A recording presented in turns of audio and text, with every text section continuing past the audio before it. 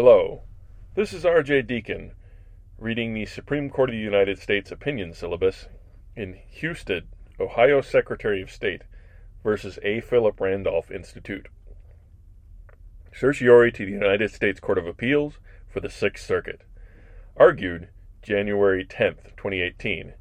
Decided June 11th, 2018. The National Voter Registration Act, NVRA, addresses the removal of ineligible voters from state voting rolls, 52 U.S.C. 20501b, including those who are ineligible by reason of a change in residence, 20507a4. The Act prescribes requirements that a state must meet in order to remove a name on change of residence grounds, 20507b, c, and d.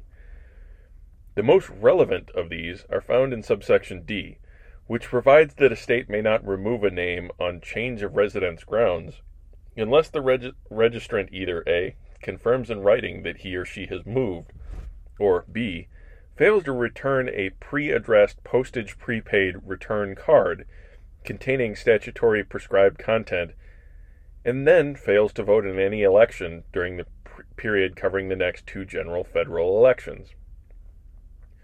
In addition to these specific change of residence requirements, the NVRA also contains General Failure to Vote Clause 20507b2, consisting of two parts. It first provides that a state removal program shall not result in the removal of the name of any person by reason of the person's failure to vote. Second, as addressed by the Help America Vote Act of 2002, HAVA, it specifies that nothing in this prohibition may be construed to prohibit a state from using the procedures described above, which is sending a return card and removing registrants who fail to return the card and fail to vote for the requisite time. Since one of the requirements for removal under subsection D is the failure to vote, the explanation added by HAVA makes clear that the failure to vote clause's prohibition on removal by reason of the person's failure to vote does not categorically preclude using non-voting as part of a test for removal. Another provision makes this point even more clearly by providing that no registrant may be removed solely by reason of a failure to vote. 21083A4A. Respondents contend that Ohio's process for removing voters on change of residence grounds violates this federal law. The Ohio process at issue relies on the failure to vote for 2 years as a rough way of identifying voters who may have moved. It sends these non-voters a pre-addressed, postage prepaid return card asking them to verify that they still reside at the same address. Voters who do not return the card and fail to vote in any election for 4 more years are presumed to have moved and are removed from the rolls. The Supreme Court held, the process that Ohio uses to remove voters on change of residence grounds does not violate the failure to vote clause or any other part of NVRA. Ohio's removal process follows subsection D to the letter. It does not remove a registrant on change of residence grounds unless the registrant is sent and fails to mail back a return card, and then fails to vote for an additional 4 years. Nonetheless, respondents argue that Ohio's process violates subsection B's failure to vote clause by using a person's failure to vote twice over, once as the trigger for sending return cards, and again as one of the 2 requirements for removal. But Congress could not have meant for the failure to vote clause to cannibalize subsection D in that way. Instead, the failure to vote clause, both as originally enacted in the NVRA and as amended by the HAVA, simply forbids the use of non-voting as the sole criterion for removing a registrant. And Ohio does not use it in that way. The phrase "by reason of" in the failure to vote clause denotes some form of causation. Gross versus FBL Financial Services. And in context, sole causation is the only type of causation that harmonizes the failure to vote clause and subsection D. Any other reading would mean that a state that follows subsection D nevertheless can violate the failure to vote clause. When Congress enacted HAVA, it made this point explicit by adding the failure to vote clause in explanation of how the clause is to be read, i.e., in a way that does not contradict subsection D.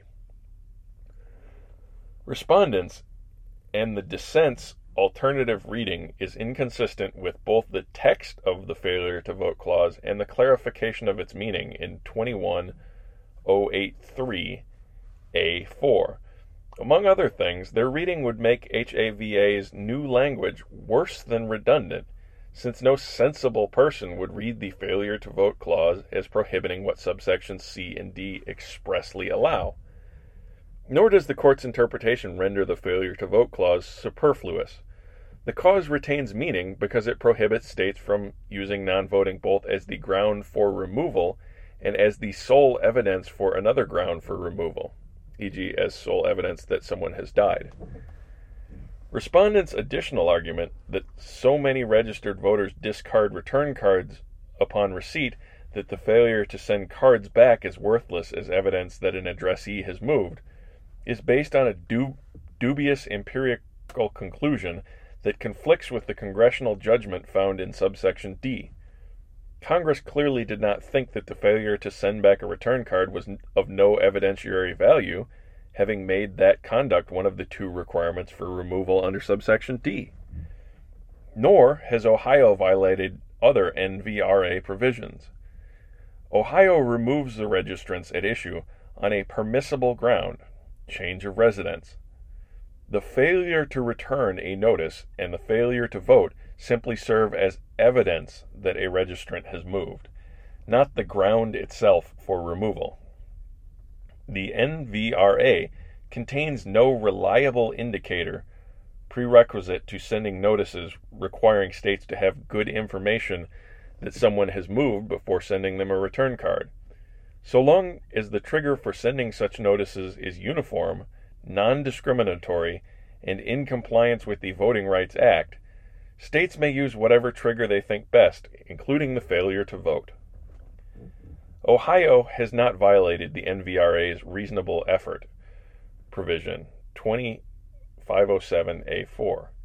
Even assuming that this provision authorizes federal courts to go beyond the restrictions set out in subsections B, C, and D, and strike down a state law that does not meet some standard of reasonableness, Ohio's process cannot be unreasonable because it uses the change of residence evidence that Congress said it could. The failure to send back a notice coupled with the failure to vote for a requisite period. Ohio's process is accordingly lawful. Justice Alito delivered the opinion of the court in which Chief Justice Roberts and Justices Kennedy, Thomas, and Gorsuch joined. Justice Thomas filed a concurring opinion.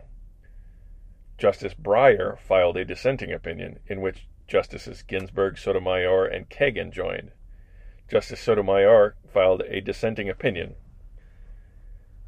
Thank you for listening, and if you would like to join a conversation about any of these opinions, please find us on Facebook under the same name as the podcast and join the associated discussion group.